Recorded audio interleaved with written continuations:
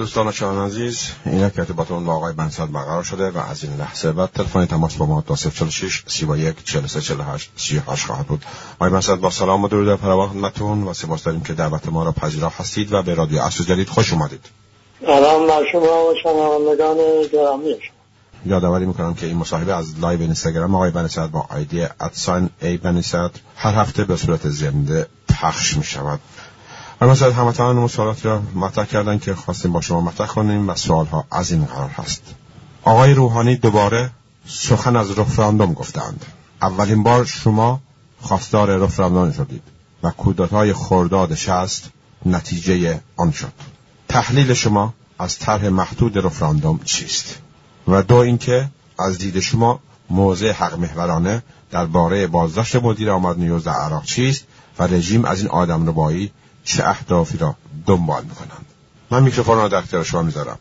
بله، از دومی که شروع کنم که یادآوری لازم است برای همه اونهایی که موافق یا مخالف بودن با آقای زن.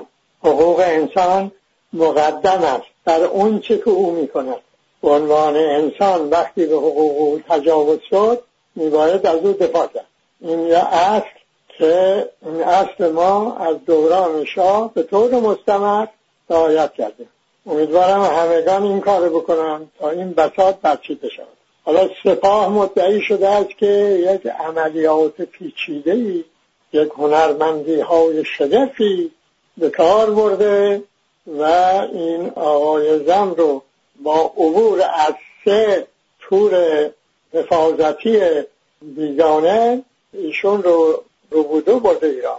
بلکه واقعیت معلوم شود نه، برای این سپاهی که گویا میباید پاسدار انقلاب اسلامی میشد و میماند، هیچ مأمنی دیگه محترم نیست، هیچ مقامی ایمن نیست.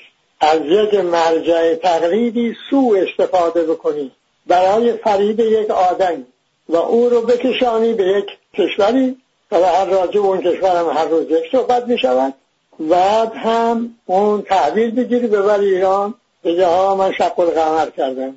این یک انحطاط و سقوط غیر قابل وصفیه.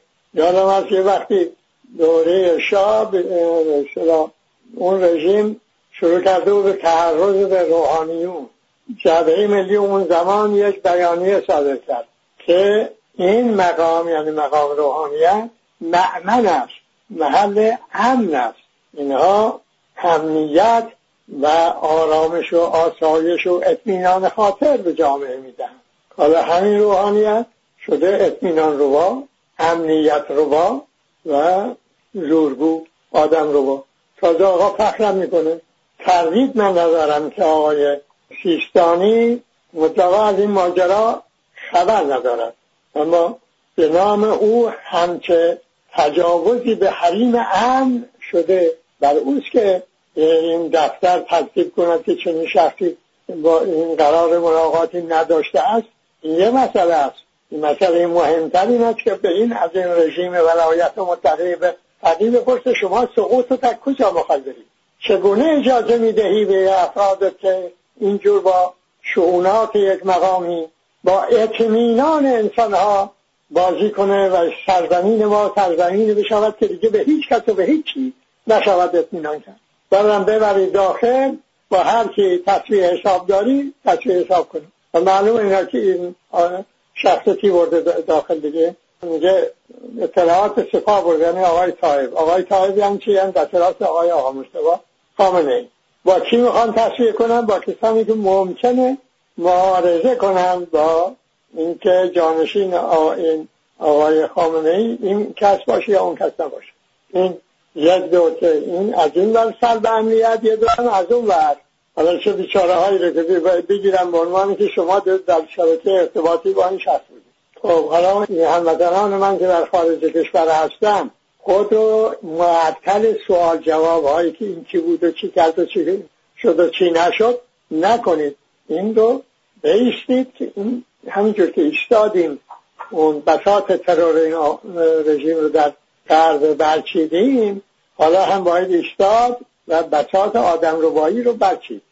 اما راجع به سوال اصلی شما، اون رفراندومی که ایشون میگوید با رفراندومی که اون زمان من طرح کردم از قابل قیاس نیست، به لحاظ اینکه اون زمان اختیار رفراندوم با رئیس جمهوری بود و تصویب مجلس. حالا به آقای رهبر است با اون بازدیدی، یعنی تخریبی که در قانون اساسی کردن، این هم شده جزو اختیارات آقای رهبر. اونور نزاع بر سر استقلال بود، آزادی بود، حقوق انسان بود. حالا برای این سر این حرفا نیست.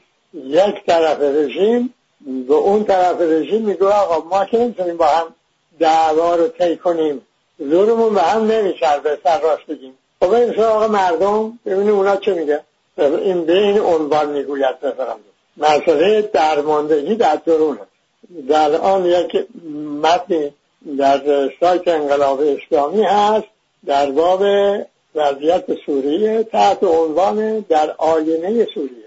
یک بخش از اون تحقیق مطالعه راجع است به این تعادل ضعف‌ها در منطقه.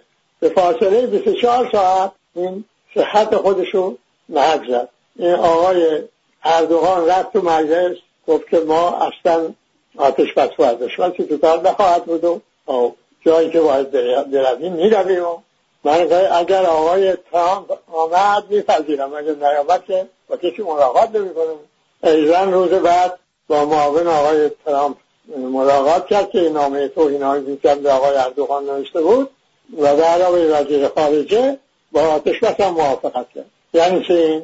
یعنی در اون منطقه این قدرت‌های بیرون منطقه رو کنار بگذاریم، هیچ کدوم از این دولت‌های منطقه قدرت لازم برای جنگی ولو در حاشیه مرزها 30 کیلومترشون بخواد برود و اونجا بتونه دوام بیاره و این جنگ فرسایشی تحمل بکنه ندارن.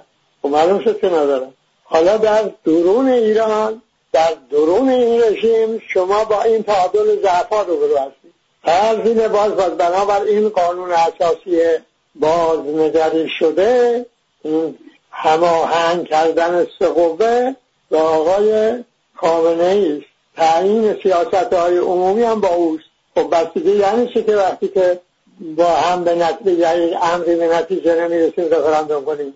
یعنی که این آقا ناتوان است. دو طرفن، هر دو ضعیف، حتی این توانایی که با هم بشینن در یه امری توافق کنن هم ندارن.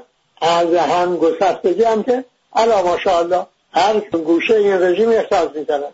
برادر آقای روحانی میگوید که دلیل مدرکی بر علیه من بر ضد من نداشته دادگاه، از شنود دستگاه ریاست جمهوری مبنا قرار دادن. این امنیت آقای رئیس جمهور دستگاه چی شنود کرده که در اختیار دادگاه گذاشته برادر این آقا رو بگیرن ببرن زندان. معارضانشون تو همون رژیم. این چنین وضعیتی داره این رژیم. تعادل ضعف‌ها برای کشوری، هر کشوری باشه، خصوص برای کشوری مثل ایران، کشنده ترین وضعیت.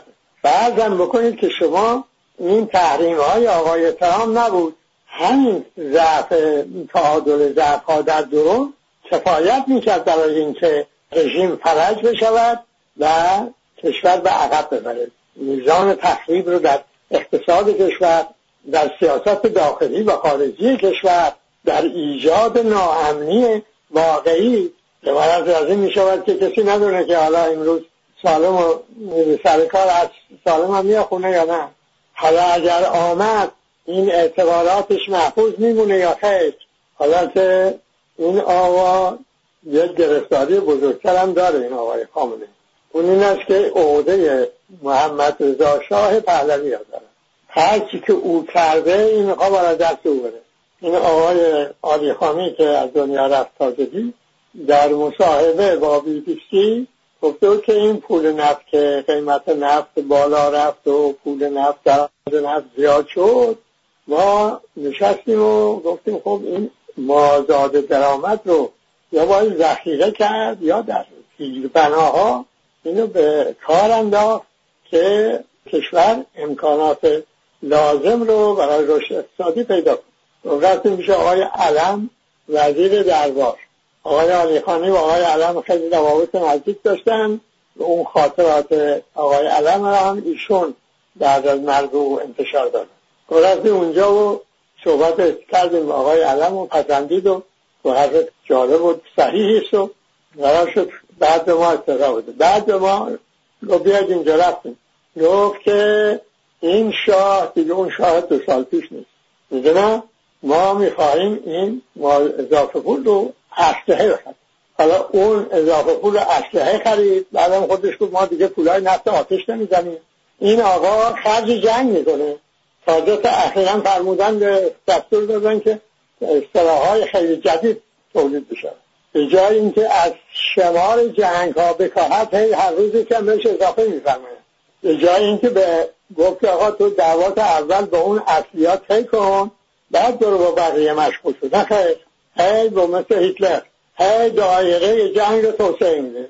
چرا؟ چون در درون درمانده، در درون، نه در درون کشورها، در درون خود رژیم درمانده است.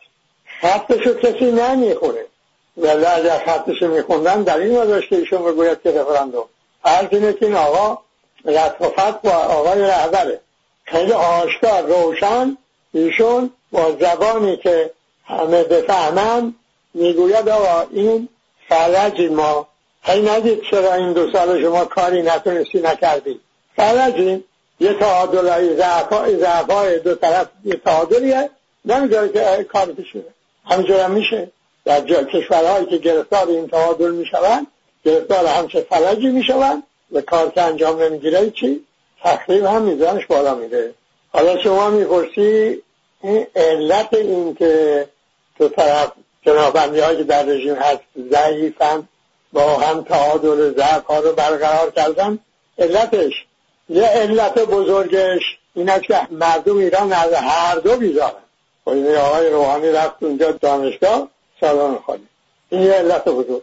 مردم ایران نمیخواهند، نه تنها شما را نمیخواهند از سرتازلیتون رو، بلکه شایقند که هر چه زودتر از شر شما بیاسن. اما این تنها علت نیست، هنوز علتهای دیگه هم هست. امروز که شما سوال کننده گرامی در سوئد هستید و ما در فرانسه هستیم و ما ایرانی ها در اروپا و امریکا هستیم و روزمره با زندگی اینا سرکار داریم دیگه، میبینیم که یک وضعیت جدیدی در این کشورها رو آمده. اون چیه اون وضعیت جدید؟ اون است که این اعتبار اهل سیاست و سازمان‌های سیاسی کاهش پیدا کرده و اونهایی که وضعیت رو خطرناک می‌بینن، دفعه پیش صحبت کتاب آقای آلنتوره رو به شما گفتم، او و امثال او، اونها میگویند که این زمان دیگه زمان اون که چپی که میگه تشریفش برده، یعنی ضعیف شده از صحنه، تقریبا خارج، چیزی هم پشت سرش ارثی از به عنوان فکری اندیشه راهنمایی از به حضور شما کنم که طرحی برنامه هم که نگذاشته. اون چپش، راستش هم اهل اصل و اصول و طرح و برنامه و اندیشه نبوده، اهل منافع بوده. خب پس این 2 طرف ضعیف شدن به این دلیل جامعه ها خود رو با خطرهای بزرگ رو می‌گیرن که به قول او قدرت تام، قدرت فرهنگی، قدرت سیاسی، قدرت اقتصادی، میگه وقتی با هم جمع شدن میشه قدرت تام. میگه ما اروپایی ها، ما امریکای اروپایی ها با هم در برابر قدرت تام قرار گرفتیم. در برابر این قدرت تام جز جنبش همگانی، اون هم نه هر جنبشی که مبنا و اساس یعنی روش و هدفش حقوق بنیادی انسان باشه، این میتوانه ما یعنی جامعه های غرب رو از خطر و از این سلطه قدرت تام برهن. ولی که ما گرفتار برایت مطلقه هستیم میگه، بعض ما نقطه جنگ هم که در منطقه گرفتار شد. ما یه جنبش هم ما برای همین مبنا کردیم. 20 تا اصل داشت اون جنبش: حقوق انسان، استقلال، آزادی، اینجا روحانیت در دولت دخالت نکند، همین را توش بود. حالا هم راهکار جامعه ایرانی این است که جنبش رو از سر بگیره، نداره زنده باد مرده باد کارایی نداره. اگر شما مردم وجدان شعور پیدا نکنید که یک حقوق ذاتی حیات دارید و به این حقوق عمل نکنید، اگر این گونه این وجدان پیدا کردید و عمل کردید، طبیعتاً وطن خودتون رو، کشور خودتون رو، جامعه خودتون رو از خطر راندید و حیات ملی رو در استقلال و آزادی میتوانید ادامه بدهید. حالا تا اونجا خب یک جامعه‌ای که یک سازمان‌های سیاسی در اون جامعه توی این رژیم میلودن، وجود دارن، میلودن در حالی که حرکاتشون اینجوری ها، نه که من بحث تحقیق و توی دارم، نمیتونن یه حرکت‌های روشن و واضحی انجام بدن. این با هم هی اینجوری از اون رد میشه و از اون رد میشه، این جلو در میاد جلو در اینجوری بازی، چون غیرازی نمیتونه که اون جامعه اینا رو نماینده خود نمیدونه، نه طرحی دارن، نه حق و حقوقی را با مردم در میان میگذارن. اگر اینها بودند و می آمدن با مردم میگفتن آقا شما این حقوق 5 گانه را داری، اون وقت قرضی میشدن تو جامعه، اون رژیم باید اونها رو میبرد رهبرانش تو زندان و مانع کارش میشد، ولی اون جامعه حمایت چه میکرد؟ اونه که نیست. پس از این نظر که جامعه نه در این رژیم رعایت حقوقش که به جای خود جز تجاوز به حقوقش نمیدونه، سازمان‌های سیاسی نمایندگی از این حق‌بندی مردم میکنن، خیر اصلا جرأت دارن که صحبت حق و حقوق ترک کنن؟ نه. پس به این دلیل هم این گروه بندی ها در رژیم ضعیفن، تکیه‌گاه به مردم ندارن هنوز. خب به چی تکیه دارن؟ مثلا فرض کنید که یک زمانی در ترکیه حزب جمهوری ها بود، تکیهش به ارتش بود، سازمان دولتی بود. حالا توی مردم هم خیلی به عنوان آتاتورک هم یه طرفدار داشت، اما خیلی روی اون طرفدار حساب نمی‌کرد در اینکه پشت کوه قاف. خب زمان شاه ایشون حزب رستاخیز درست کرد، گفت که یا میپیوندید به این حزب یا پاسپورت میگیرید میروید. بعد لطیفه درست کرده بودن مردم که اگر این دو کارم نمی کنید سرکار شما واپس میکنن.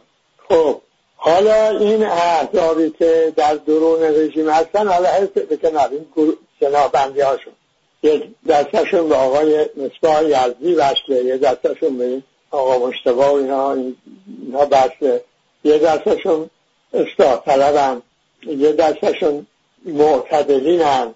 اینا به چی متصلن؟ تو خود رژیم داره حرف میزنه، چی پشتشون؟ پس وقتی ما میگیم تعادل ضعف‌ها روی حساب کتاب حرف میزنه، همجوری هوایی نیست. خب از این جهت هم که تکیه‌گاهی نداره. حالا میاد شما در رابطه با قدرت خارجی، شما 9 تا جنگ کشور رو گرفتار کرد، کی این تصدی میکنه اینا رو؟ سپاه پاسداران، عمده سپاه قدس، یعنی آدم ربایش هم کار اینا. وقتی شما در بیرون مرزها همچه گرفتاری دارید، باز یک امر مهم واقع مستمر رو یادآور می شود. الان چین میگوین این قدرت تام، چون میگن این رژیم دولت چینه، چون هم قدرت اقتصادی دستش، هم قدرت فرهنگی، هم قدرت سیاسی. خب چطور این شد که خیلی عقب‌تر بود؟ روسیه در جنگ دوم به بعد یکی از دو ابرقدرت بود، در حالی که چین تازه گرفتار جنگ داخلی بود و معروف بود اون زمان، میگفتن 400 میلیون جمعیت داره، 350 میلیونش تریاکیه. و اون چجوری شد این به این سرعت آمده الان شده قدرت اول روی زمین؟ میگه جایی که روسا شکست خوردن اینها پیروز شدن. کجا بود اونجا؟ روسا نیروهای محرکه رو صرف تولید اسلحه کردن تا به اصطلاح قدرت نظامی هماورد امریکا و اروپا داشته باشن. چینیا این فریب نخوردن، خرج رشد اقتصادی کردن. حالا یک اقتصاد نیرومند دارن ارتششون هم داره به تدریج قوت میگیره. حالا میگن بعضی میگن ارتش دوم، بعضی میگن سوم. به هر حال یک کشوری است که داره میشه قدرت اول در جهان. این به لحاظی که اون خطای رژیم شوروی رو این کمونیستای چینی انجام ندادن، رفتن کاری که باید بکنن کردن که رشد اقتصادی باشه. خب بابا این وقتی رژیم شاه رفت اون اقتصاد ورشی دسته رو گذاشت، بنابراین شد که ما یک اقتصاد قوی داشته باشیم. کودتا نمی‌فرمودید، بازی در نمی آوردید، ما الان اون اقتصاد قوی رو داشتیم، ارتش نیرومند هم پیدا می‌کردیم به لحاظی که اقتصاد ما قوی بود، تو 2 تا جنگ هم نبودیم، تو منطقه هم می‌توانستیم مانع از این جنگ‌های ویرانگر بشویم و اصلا منطقه وضعیت دیگری داشت. خب اون رو نکردید. اقتصاد ضعیف داری، اون طرف هم میدونه اقتصاد شما ضعیفه، فشار آورده. وقتی فشار آورد، رژیمی که تحت تحریم اقتصادی است از بیرون نسبت به جامعه خودش ضعیف می شود. این هم یک عامل مهم ضعف درونی این رژیم. این ضعف هاست که این حالت فرج ایجاد کرده در درون. تعادلی است که نمیتونه به هم بخوره، برای اینکه دو طرف دورشون به هم نمیچرده. حالا این آقا میگه رفراندوم یعنی در واقع که میتونه رفراندوم دست آقای خامنه ایست، ولی داره میگوید که این وضعیت که من دارم این است، ناتوانی من از این جهت است. خب شما ایرانی ها که این توضیحات شنیدید، این که اگر کمی به خودتونم مراجعه کنید ببینید که همه اینا رو میدونید یا در رابطه با هم که حالا قرار گرفت وضعیت روشن‌تر میبینید. امیدوارم. غیر شما کی میخواد این بنبسته باز کنه؟ کی میخواد این تعادل ویرانگر رو به هم بزنه؟ ازشون بگو آقا ما تکون بخوریم. گفتن یک سنجش افکاری شده، شما مردم گفتید که وضعیت اقتصادی بسیار خرابه، میدونیم هم از این رژیم کاری ساخته نیست، اما خواهش از این که حرکتی بشود و ایران سرنوشت سوریه و را پیدا کند، هم مانع حرکت شما. این حرکت رو بکنیدم فایده نداره. اگر این به وجدان به حقوق توش نباشه و اونو پیدا کن. اونم ترس داره این که بدانی شما یک حقوق ذاتی حیات داری، یک حقوق شهروندی داری، به عنوان ملت یک حقوقی داری. این طبیعت بیابان شده شما حقوق محق‌ونده است. این که به عنوان عضو جامعه جهانی صاحب حقوق هستی، این که نباید تو همون خلیج فارس این کشورهای عرب منابع مشاع نفتی گازی رو ببرن، اونجا حق داریم. اینم اگه این کارم بکنیم با ترس داره؟ نداره. حالا شما دانشجویان، شما دانشگاهیان، اون جنبش اجتماعی که اساسش وجدان به حقوق باشه، روشش باشه، هدفش باشه، تصدیش با کیا؟ با شماست دیگه. به عنوان نیروی محرک تحول دانشگاه ها رو بکنید، حقگاه، حقوقگاه، از راه ایجاد وجدان در خود به حقوق و عمل به حقوق. بعد هم یه بحث بدید در سطح کشور. حالا برخواهید دید که نتیجه از زمین تا آسمان وضعیت کشور فرق می کند. شاد و پیروز باشید.